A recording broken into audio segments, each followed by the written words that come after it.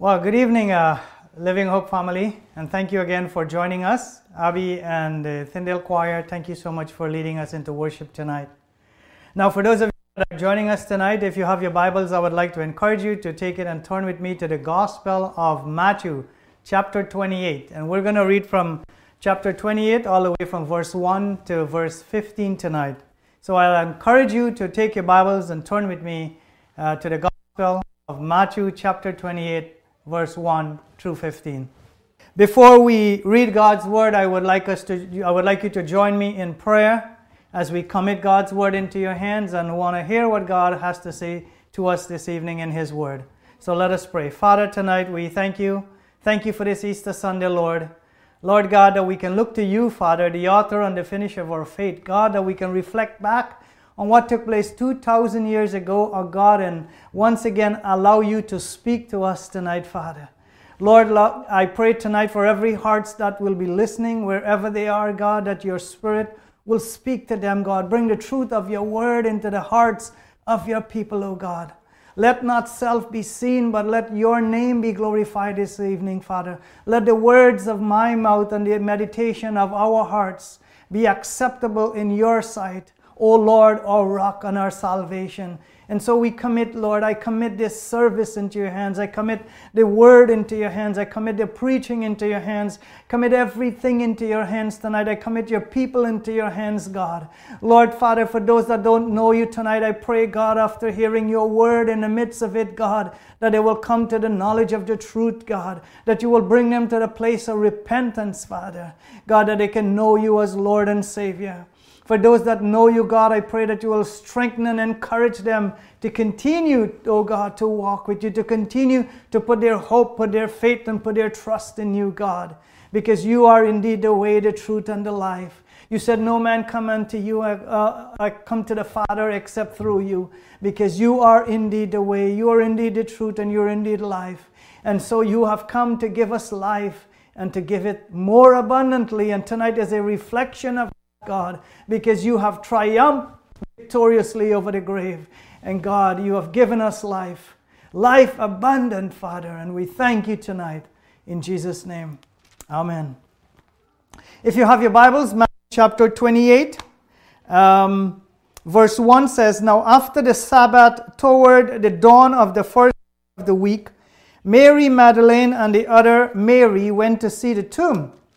And behold, there was a great earthquake, for an angel of the Lord descended from heaven and came and rolled back the stone and sat on it.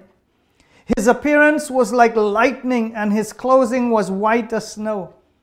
And for fear of him the guards trembled and became like dead men. But the angel said to the woman, Do not be afraid, for I know that you seek Jesus, who was crucified. He is not here, for he has risen, and has said, Come, see the place where he lay. Then go quickly and tell his disciples that he has risen from the dead. And behold, he is going before you in Galilee. There you will see him. See, I have told you. So they departed quickly from the tomb with fear and great joy, and ran and tell his disciples. And behold, Jesus met them and said, Greetings. And they came up and took hold of his feet and worshiped him. Then Jesus said to them, Do not be afraid. Go and tell my brothers to go to Galilee, and there they will see me. This is God's word. Thanks be to God. Amen. All right, so tonight, if you are following me, I would like you to place close attention to the words of Matthew chapter 28 that we have read tonight. On Good Friday, we looked at the cries of Jesus as he spent the last 6 hours of his life on the cross before he gave his life, which is on Friday night that we looked at that. My sermon today is our final message in the series, The Cross of Jesus Christ. Now, I want to say tonight that I cannot find a more fitting message than the resurrection of Jesus Christ to close this sermon series off. And I trust that you will watch the entire series of the cross of Jesus Christ. The resurrection of Jesus Christ is very is the very foundation of our Christian faith. Now, I always like to say that again, and I'll say it again. The resurrection of Jesus Christ is the very foundation of our Christian faith. Without the resurrection of Jesus Christ, brothers and sisters, there will be no salvation. There will be no Savior, no hope for humanity, and no life everlasting. Jesus has triumphantly and victoriously conquered sin. He has conquered death, the grave, and the power over Satan. Satan and the enemies of God thought that the death of Christ is the end of our Lord. And they were celebrating that the one and only hope for humanity has been destroyed. But they were wrong, completely wrong. You see, they failed to realize that the one who said he will lay down his life has the power to take it up back. They completely forgot all about that. Christ's death on the cross was not the end, brothers and sisters. God has a far greater plan that shook both the political and the religious world. God had a far greater plan that shook both the political and the religious world. Yes, and you heard me right. Which still today baffles the mind of historians, religious leaders, and critics alike. Many would easily accept the birth and the death of Christ. The birth and the death of Christ they will easily accept, but they find it hard to grasp the account of the resurrection of Jesus Christ. So hard they find it. Many critics of the resurrection think that the disciples stole the body of Jesus Christ and hid it from the authorities. Now, there are many, many arguments against the evidence of the resurrection. I'm not going to go through every one of them. But they think that the disciples stole the body of Jesus and hid it from the authorities. Now, I want to ask 3 questions based on what I just said. Why would the disciples of Jesus go to such a length and live their lives in denial of the resurrection? Why would they want to hide the body? It would have served them no purpose. Why would they want to live a lie and then defend a self-righteous and a self-proclaimed Savior and a liar? You know, the great writer C.S. Lewis said, Jesus is either a liar, a lunatic, or he is Lord. And you can accept either one of the 3. It's either he is liar, a lunatic, or a Lord. And then why would the disciples then would want to live their life to defend a self-proclaimed Savior and a liar? Why would they want to do that? Why would simple, ordinary men, here's the second thing, why would simple, ordinary men and women be willing to lay down their lives for a liar? Why would they? What benefit would they serve him? Serve them? History has proved that many of Jesus' disciples were willing to lay down their life for the truth that Jesus Christ indeed rose from the grave, indeed is alive. And they were all martyred because of that, because of their faith. Nothing can stop the movement of God. Nothing can stop the truth from God to reach to every nation and every tongue and every tribe. You know, the great theologian Karl Barth has to say, he said this in his words concerning the resurrection, and I'll quote. He says, the resurrection of Jesus was like a boulder crashing into the pool of history. Like a boulder crashing into the pool of history. You see, the resurrection is accurately recorded by all 4 of the gospel writers. All 4. They all 4 bear record of the account of the resurrection of Jesus Christ, providing us with detailed account of what took place on the first Easter morning. That is Matthew chapter 28, Mark chapter 16, Luke chapter 24, and John chapter 20. You can go to every one of these 4 gospel writers and find the account of the resurrection of Jesus Christ, and a very detailed eyewitness of every account. Very detailed account. Many people of our day, even believers, now let me say something, and I'll make a note here tonight. Many people of our day, even believers, truly do not understand the meaning of the word resurrection. We confuse resurrection with resuscitation. I said that on Friday night, that the people, the saints that were raised from the dead, even Lazarus, they were not resurrected, they were resuscitated. Only Jesus is resurrected. Only Jesus was resurrected, sorry. He is the one that triumphantly raised from the grave. To some, the word resurrection means raising from the dead. When you ask believers, what does it mean? It's been raising from the dead, or simply to be with Jesus. Now, I want to say here tonight that is very important. As believers, we truly need to understand what resurrection truly means. N.T. Wright, a great author of the Christian faith, said that people in the ancient world knew the difference between resurrection and resuscitation. They knew it. And here's what he said in his own words, and I'll quote him. When they did say resurrection, it was because they were talking about a new embodied life after a period of being bodily dead.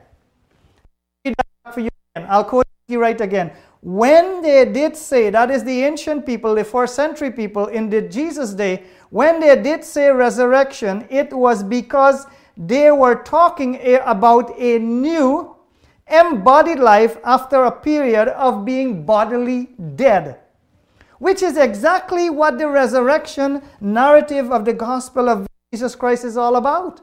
And I close quote from N.T. Wright. And I hope you understand that tonight. Never confuse resurrection with resuscitation. There are several things I would like to draw to your attention this evening. Things that we need to pay careful attention to, close and careful attention to, so that we can truly understand the biblical account of what took place that first Easter Sunday morning. Which means that I will spend some time here this evening, brothers and sisters, or everyone that is watching. I will spend some time today to pull out some of those words or phrases from the 16 verses the 15 verses that we read tonight. I'm going to extract some truth so that you understand what happens on that Easter morning. Before we dive deep into the scriptural passage that we just read from Matthew, I would first like to turn to Matthew chapter 27, the chapter that we read on Friday night, the chapter before the chapter we read tonight, which is chapter 27. And if you have your Bibles and you are following with me, turn with me to Matthew chapter 27, verse 62 to verse 66. I'm going to read that quickly for you. And hear what it says.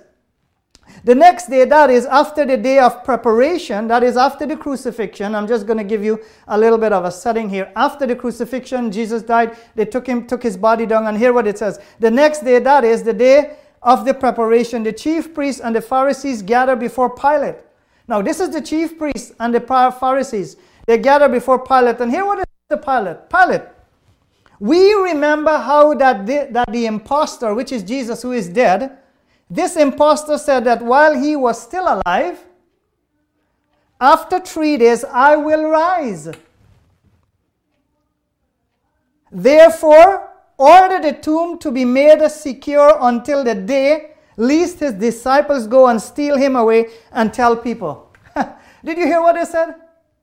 They said, therefore, order the tomb to be made secure or sealed until the day, lest the disciples go and steal him away and tell people. That means just make sure no one go there and steal the body of Jesus. He has risen from the dead. That is what that the disciples are going to say, that this Jesus is risen from the dead. And the last fraud will be worse than the first. So they're saying, we don't want this word to come out.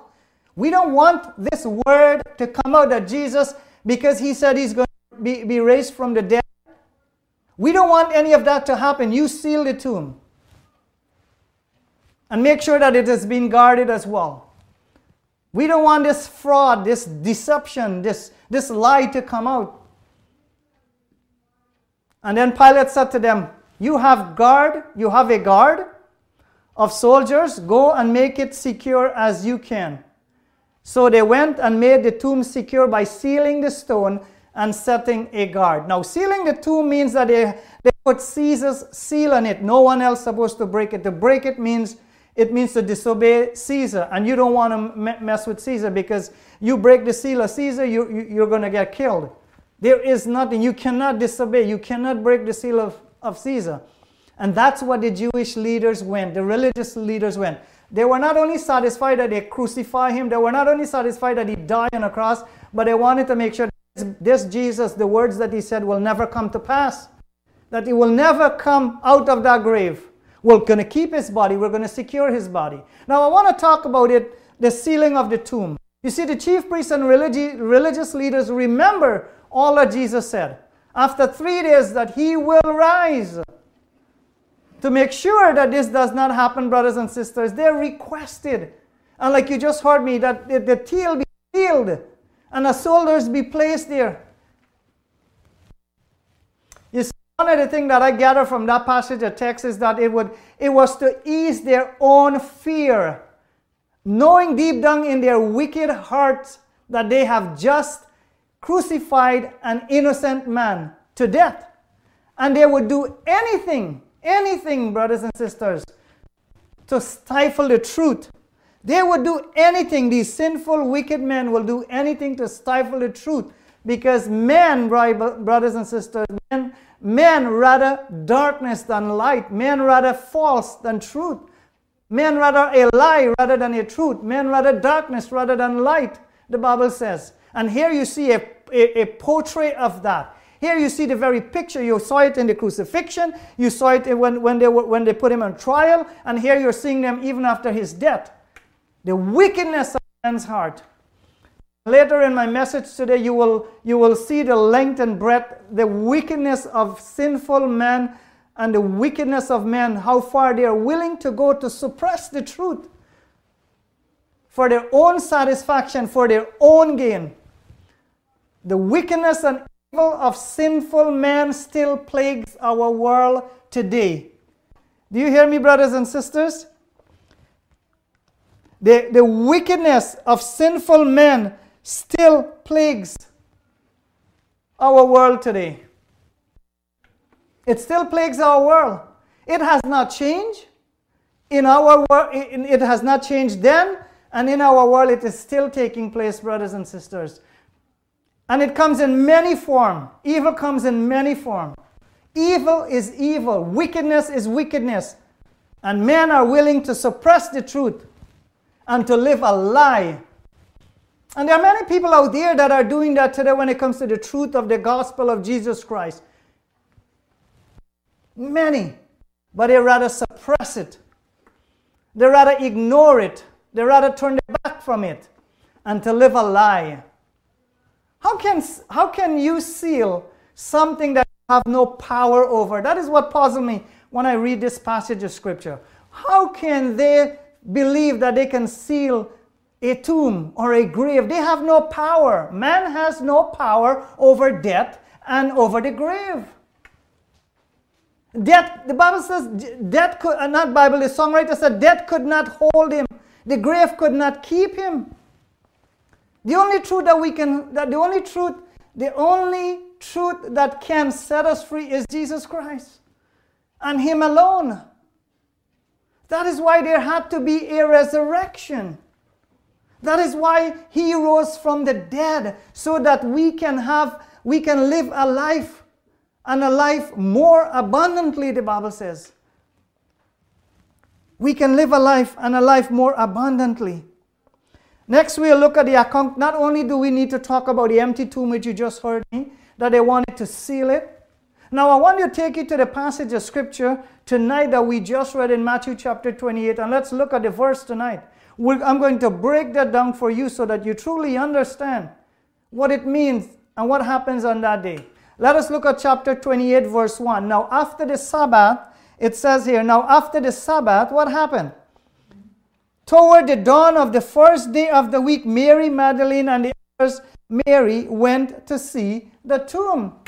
So now here Mark is giving us the account, not only after the Pharisees and the religious leader went and asked for the tomb to be sealed. Here Mark is now giving us the account of the resurrection morning, that Sunday morning, that Mary and the ladies were going to see the tomb.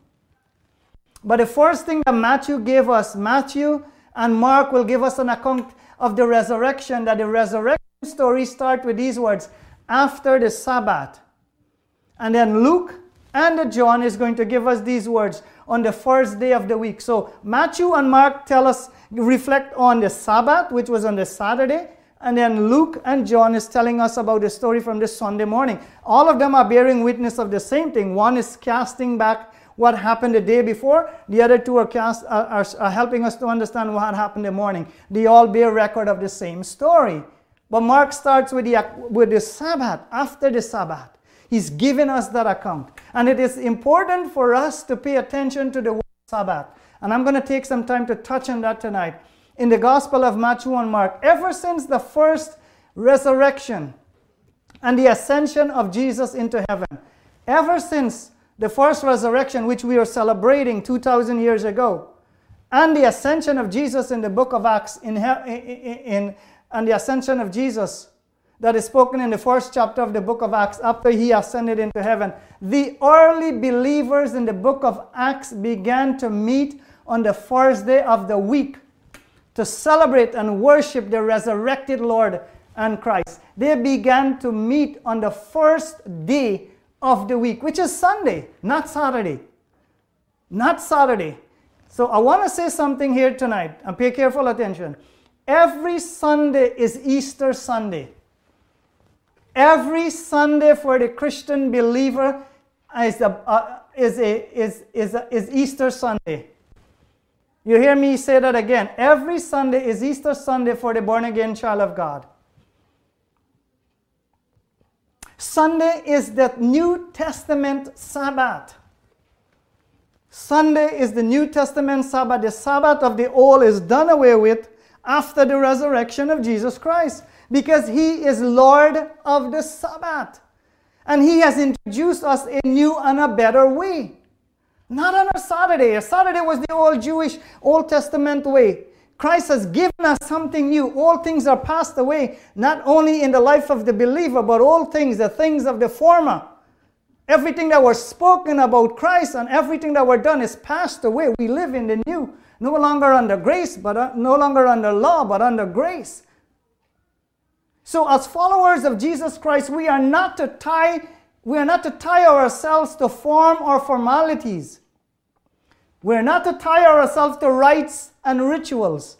We're not to tie ourselves to symbols and types or traditions of men any longer. We're not to do any of those things. And hear me again and again say this: no forms, no formality, no rites, no rituals, no symbols, no traditions of men. And Christ came and he done away with those things. Why do we need to let ourselves go back? Now let me add something here tonight to everyone that are listening. Since we are talking about traditions of men and things from the secular world that creep into the Christian churches and into Christian homes, I want to draw your attention to something before I go to my next point. While I am on forms and traditions and rites and rituals, while I'm talking about that, I wanted to just drop this in here in my message tonight.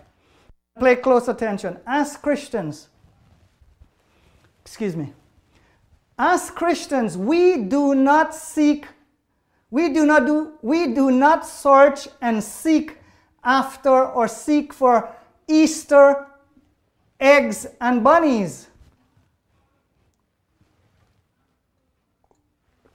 We as Christians do not go after and seek and look for Easter eggs and bunnies. And some of you are going to maybe shaking your head at this point and says, what am I talking about? Let me say this. There are no bunnies in Easter. In the ancient world, bunnies are a symbol of fertility and a new life. That's what it represents. Symbol of fertility and new life, because they give birth so frequently. And bunnies were used to represent that.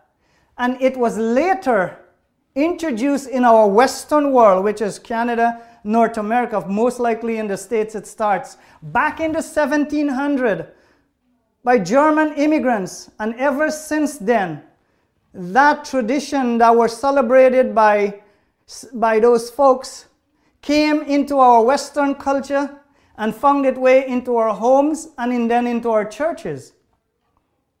Bunnies and color eggs have nothing to do with the resurrection of Jesus Christ or with Christianity. Bunnies and Easter eggs have nothing to do with that, brothers and sisters. As Christians, we do not need bunnies and eggs to remind us of the resurrection of Jesus Christ.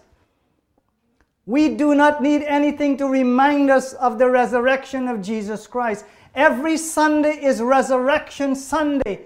You want to be reminded of resurrection of Jesus Christ? Go to church. Worship the Lord and serve Him. Whether you're doing this online or in person, that is resurrection. That's how you understand the resurrection, when you find yourself worshiping just like you're doing here this afternoon. Don't find the resurrection of Jesus Christ in eggs and bunnies. So I will move off of bunnies now, and I'll talk about the second verse that the same verse that we read. And behold, hear what Matthew chapter 28 verse 2 says. And behold, there was a great earthquake. So we move away from bunnies. We move away from the traditions of men. We move away from what we just talked about. And behold, there was a great earthquake.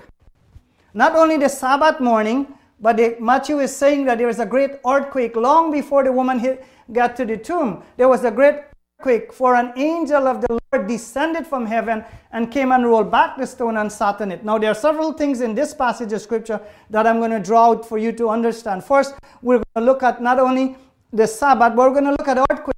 Earthquake speaks of announcement. When the Bible talks about earthquake, it talks about an announcement of God. Some sort of a miraculous announcement that God is making, or God is saying to His people. We saw that on Friday night. After Jesus gave up His Spirit, there were earthquake and darkness throughout the land, and the saints were raised. Earthquake at the death of Jesus represents the announcement that something mysterious was going to take place. And something mysterious did take place. The Bible says that the dead rise, the earth split open, and those dead saints rise. And they were all over. You see, earthquake represents a sign that God is saying something to every one of us, which God is calling to the attention on that morning.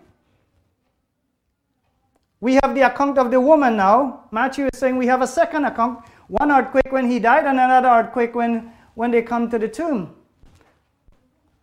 And here what Matthew says. Matthew says, as they came, they make their way to the tomb where they laid the body of the Lord. And behold, there was this great earthquake. Here again, we have this great evidence of earthquake, this account from Matthew with the earthquake. As the women were approaching, meaning that there is an announcement that heralds something of Christ. Something is taking place, that Christ is risen. And then the angel turned and said to them, the angel looked to them, and then he's going to bear record to them of what happened.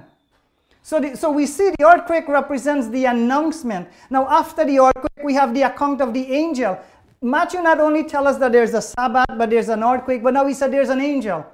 Okay, angel accompanied the earthquake. Let's look at that. So the next thing we're going to talk about is the angel of the Lord. Here Matthew mentioned that we have the appearance of an angel. His appearance, he said, was like lightning, and his clothing was like snow. Meaning that the angels were clothed with the Shekinah glory of the Lord, which is the very presence of God. In the midst of the disciples, the presence, these women, the presence of God manifests itself, and the angel represents that. The Shekinah glory of God, that they were not able to look upon it.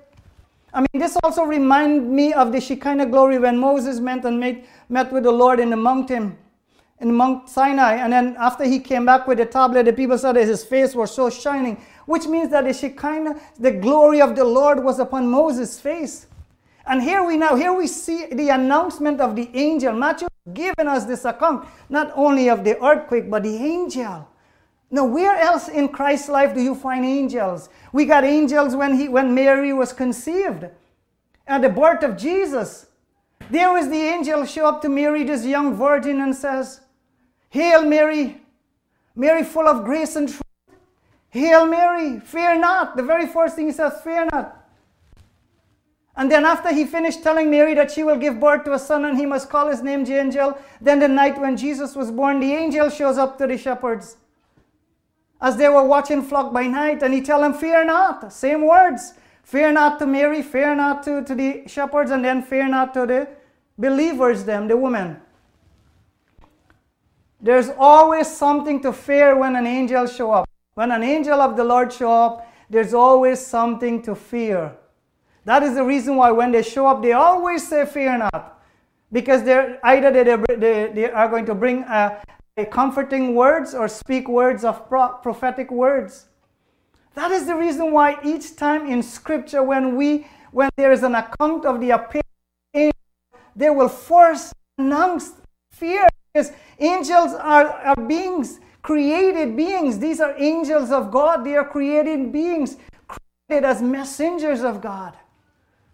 They are not little cupids that we hang around in our homes and to bring good luck.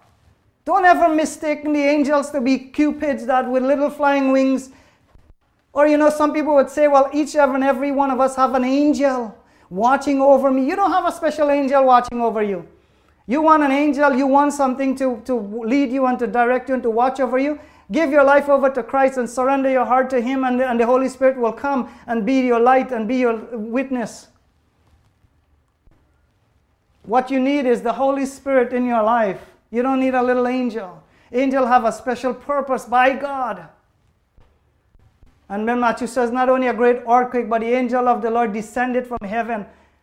And the next thing, which is our next point, not only the angel was there, but guess what he did? He rolled back the stone.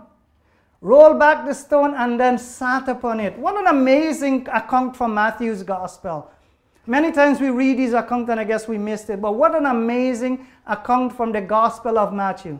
After rolling back, after the earthquake, there is this wonderful piece of rolling back the stone. Now, a lot of people misunderstood this piece of scripture.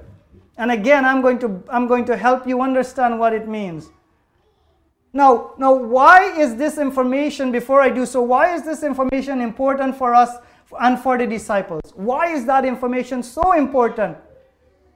That the stone is rolled away. That the stone is rolled away. That the angels roll away the stone and then sat on it. The angel did not roll back the stone to let Jesus out. Don't ever believe that lie. The rolling back of the stone on that day was not to let Jesus out. Jesus was already out of the grave. He didn't need anyone to roll back the stone for him. He was already risen. He has power over death. He has power over the grave. Nothing can keep him down. And he did not need an angel to roll back the stone. So don't ever believe that the angel rolled back the stone for Jesus to come out. No, he rolled back the stone so that Mary and the woman can see that the grave is empty.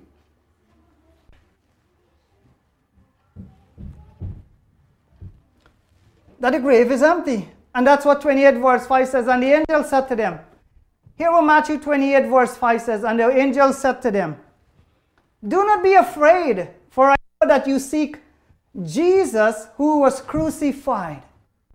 He is not here because he's long gone, for he has risen, as he said, and he's reminding them. Then the angel turned to them and says, come and see the place where he lay. Come and see, it's empty. Then go quickly and tell his disciples that he has risen from the dead. And behold, he is going before to Galilee. There you will see him.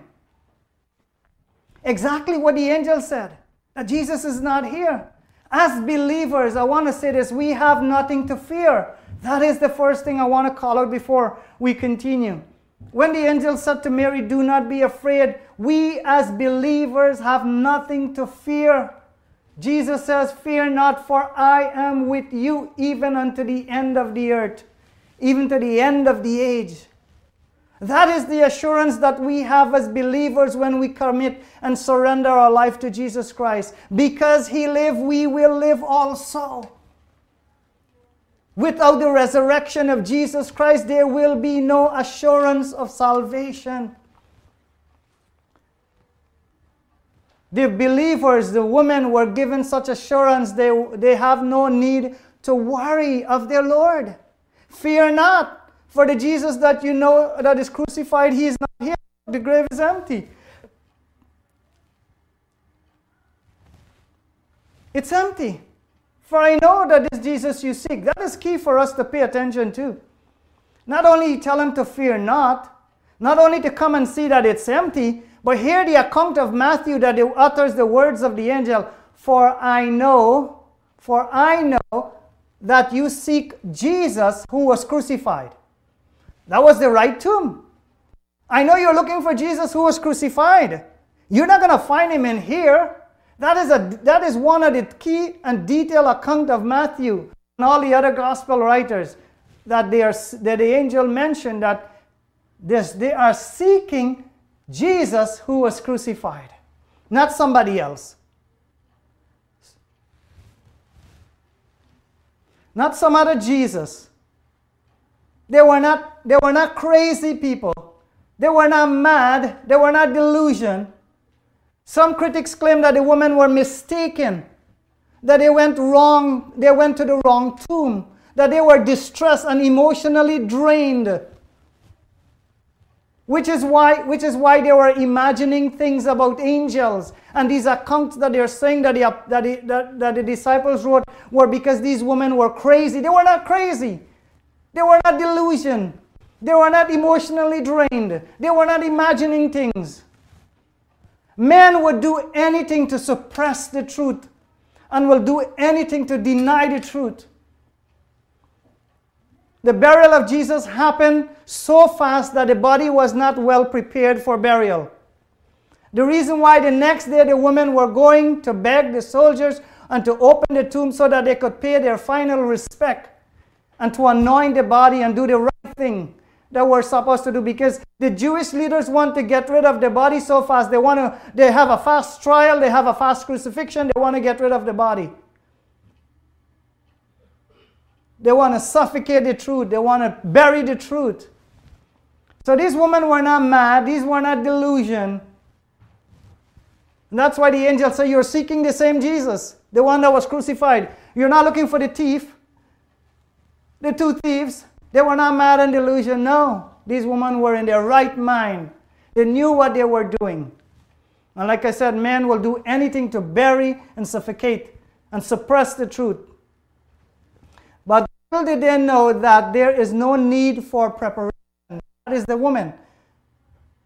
Mary and the other woman, little do they know that there was no need for preparation. There's no need to prepare his body because he's not there. There is no need for ointment or any such thing. These women and all the other disciples failed to remember. They failed to remember the words spoken by their Lord. 3 times in the Gospel of Matthew, Matthew chapter 16, Matthew chapter 17, Matthew chapter 20, Jesus told them these words exactly, that he must go to Jerusalem and suffer many things from the hands of the chief priests and the scribes, and guess what? They will kill him. And on the third day, Jesus reminded them for 3 times that he will be raised. Now, none of them remember any of that. But remember what I said, the chief priests and the scribes went to... Also remember, the chief priests and the scribes went and asked Pilate to seal the tomb, and remember what Jesus says. But the disciples were so caught up with the loss of their Lord and their Savior and their teacher and their Master and the Messiah that they fail to listen and remember the truth of what he said. Believers are in that same position today, no different. There are believers who fail to trust God the way he should be trusted. They fail to put their trust in him wholeheartedly, that sometimes they run after other things. We go after things. We say, I'm a child of God and I believe him and I will trust him. But yet again, we don't trust him 100%. Yet again, we don't put our entire trust in him. He says, come unto me, all ye that labors and heavily laden, and I will give you rest. But none of us don't come to him the way we ought to come. He says, seek ye first the kingdom of God and his righteousness, then all these things will be added unto you. We don't seek him first. We don't do that. We forget the teachings. We forget what Jesus said in his word, and we fail to trust him. That is the reason why we sometimes live our Christian life in such a way that it seems that it has no ground, it has no foundation. These poor women, they just were worried about the body to bury it. At least they knew that they didn't have to do any of that if they remember the words of their Lord. On the third day, I will be raised.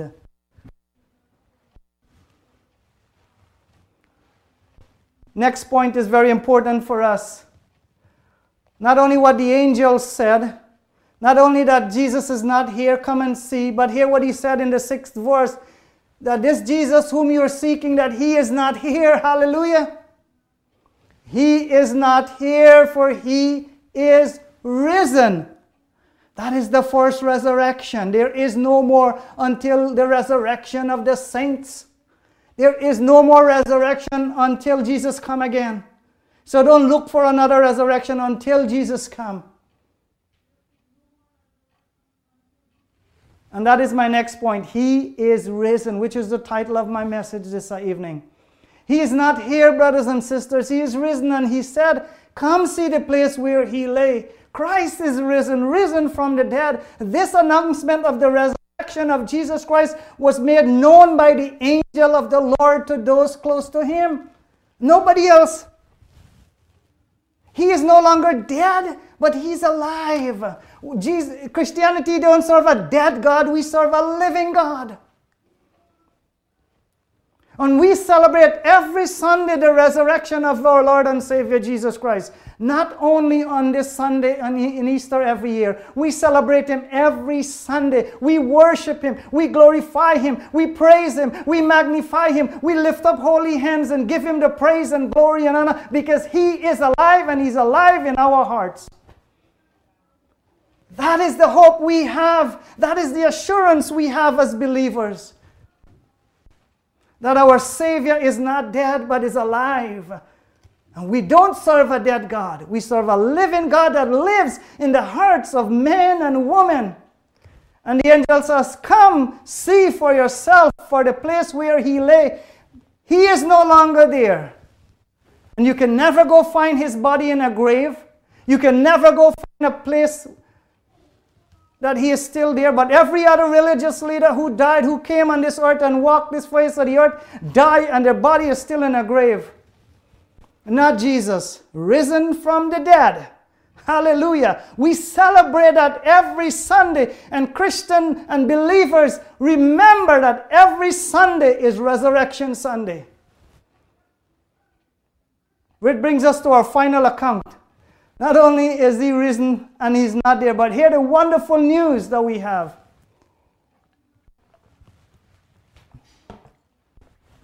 What do we do with that message that he is alive? What do we do with the message that he is alive? You know what the angel said? Verse 7, then go quickly and tell his disciple that he is risen from the dead.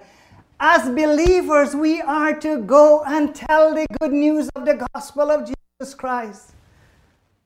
This last and final point, brothers and sisters, is that the women who came to the empty tomb were the first to be given the message to go preach the good news of the gospel of Jesus Christ.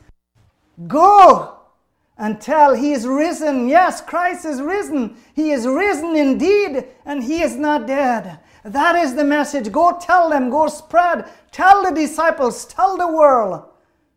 And they were commanded first to go. And then he says, not only to go, but to go tell the news. And that is what we do as believers. We go tell the news. We go tell about the good news of Jesus Christ. We go preach the gospel. We go preach the good news. Because this gospel brings salvation. The gospel brings hope to lost humanity. The gospel saves and transforms life. Paul said that the gospel is the power of God unto salvation. Later in Matthew Gospel, chapter 28 and verse 19, the disciples were given the Great Commission, which is the commission given to the church to go and tell, to go in all the world and preach the gospel, baptizing everyone that come to faith in Jesus Christ in the name of the Father and of the Son and of the Holy Spirit. We are not only to go and preach the good news of the gospel, but we are to baptize in the name of the Father and of the Son and of the Holy Spirit. That is hope that is given to the believers is not a dead hope, but a hope that is alive. Living hope, the Apostle Paul says. The Church of Jesus Christ must never stop preaching the good news of the gospel of Jesus Christ. It is the mandate of every believer to go tell about the good news of the Lord and Savior Jesus Christ. Yes, that He's alive. Let that life that Christ has given to you be lived out so others can see it. The resurrected Christ must be preached, brothers and sisters. If Christ is not preached, our message is vain. The gospel is indeed the power of God unto salvation. Without the preaching of the gospel, there is no salvation. There is no faith, because faith comes by hearing, and hearing God's word. And the world needs to hear the truth. The world needs to hear God's word. Remember what I mentioned to you earlier in my opening comments? That I will shed light on the wickedness of man's heart. Now give me a few minutes here. Matthew give us the account of what it looks like. In Matthew chapter 28 and verse 11, I want to read these words again to you so you see where I'm going and where I'm coming from.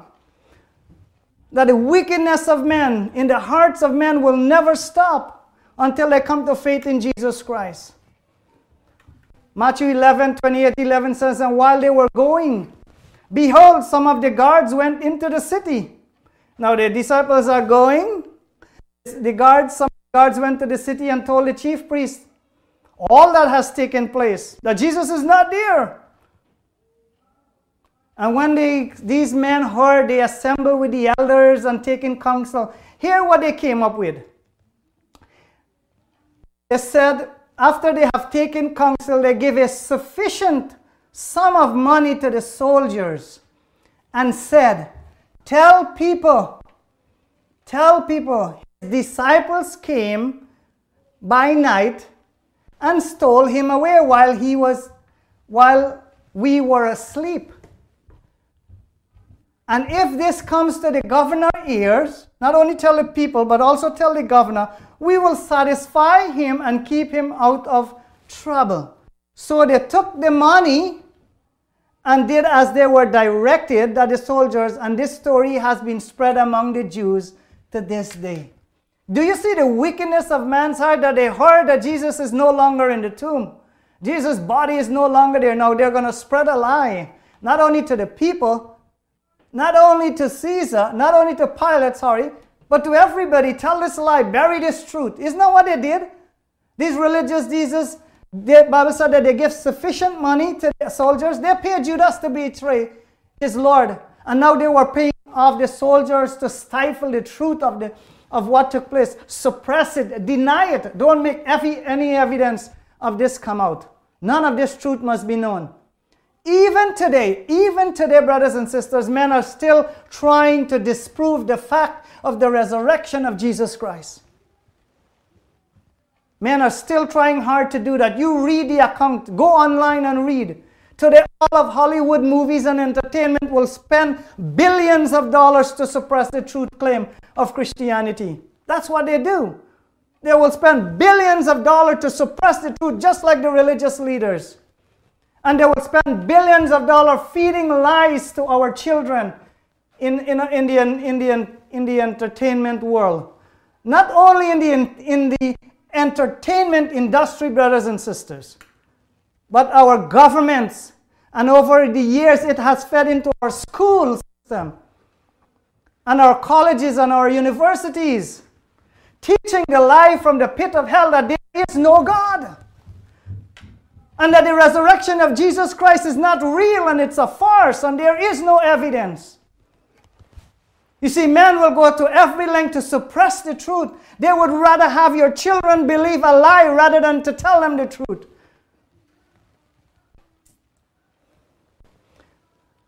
What they want your children to believe is that everything in this universe and in this created world in which we live comes from nothing. It is the Big Bang story. There is more lie, brothers and sisters, in the Big Bang theory than the resurrection of Jesus Christ. There is more lie in the Big Bang theory than the resurrection of Jesus Christ, because each time those who believe in the Big Bang theory will have to go to dig deeper and deeper to ask what was before the Big Bang.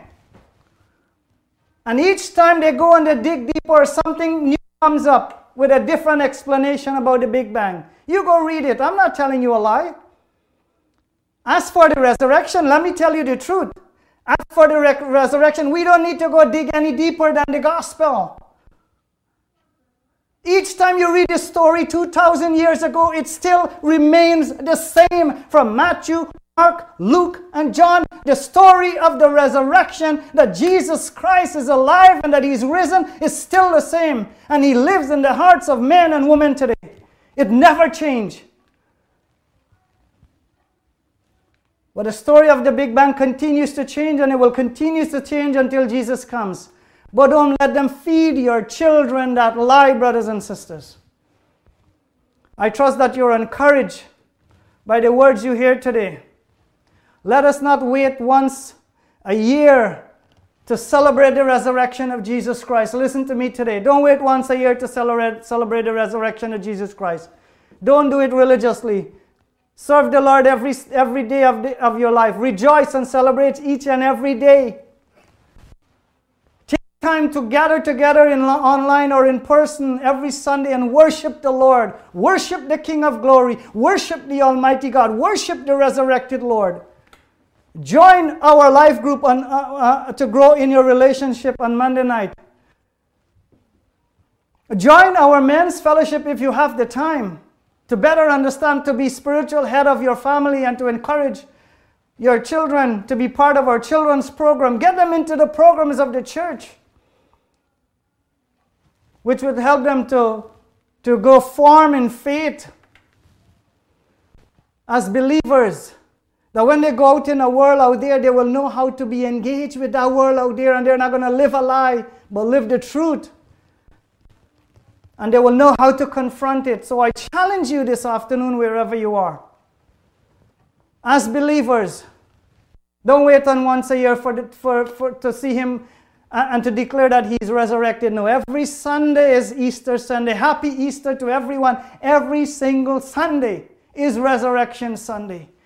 God, praise and thanks for every one of you. And right now I'm going to ask you to join me in a word of prayer as I close, and then we're going to have the Tyndale choir come and sing for us once again. Please join me in prayer. Father, tonight I thank you. Thank you for everyone that's listening. Thank you, God, for your word. Amen. Thank you for your word, God. Thy word have I hid in my heart, David said, that I will not sin against you. Thank you, God, that you remind us of your word this afternoon. Hearts that listen to the sound of my voice, wherever they are, God, will come to that truth, as we've already heard the truth of your word, and not to believe a lie and not to suppress the lie. I pray for those that don't know you, God, wherever they are, that they will surrender their life to you. I pray, God, that they will draw closer to you, Father. I pray, God, that you will live in their hearts and in their lives, oh God, and manifest the truth of your word into their hearts. I pray for believers across everywhere, God, that you will strengthen them in their walk and their relationship as they read your word, God, that it will come alive in their heart, and that they will not just read it for reading's sake, but God, that they will meditate upon your word Oh God, I pray tonight, Father, that you will strengthen everyone in their walk and relationship. And we give you thanks for what you're doing among us, God. Thank you for what you're doing in the programs, God, that we have here at Living Hope. On the Monday nights and in the Thursday nights, the men fellowship, the women's meeting, the prayer meeting, the children's program, and all that you're doing, God. Thank you. Not only what you're doing at Living Hope, but at the churches across, in every nation, and every tongue, and every tribe, wherever your church is scattered, God, we pray for them and we lift them up. And ask, God, that you will continue, Lord, the work that you're doing. That believers will never give up, never lose hope, but they will continue to celebrate, God, what you have done 2,000 years ago. Father, we give you all the praise and all the glory and all the honor. In Jesus' name, amen.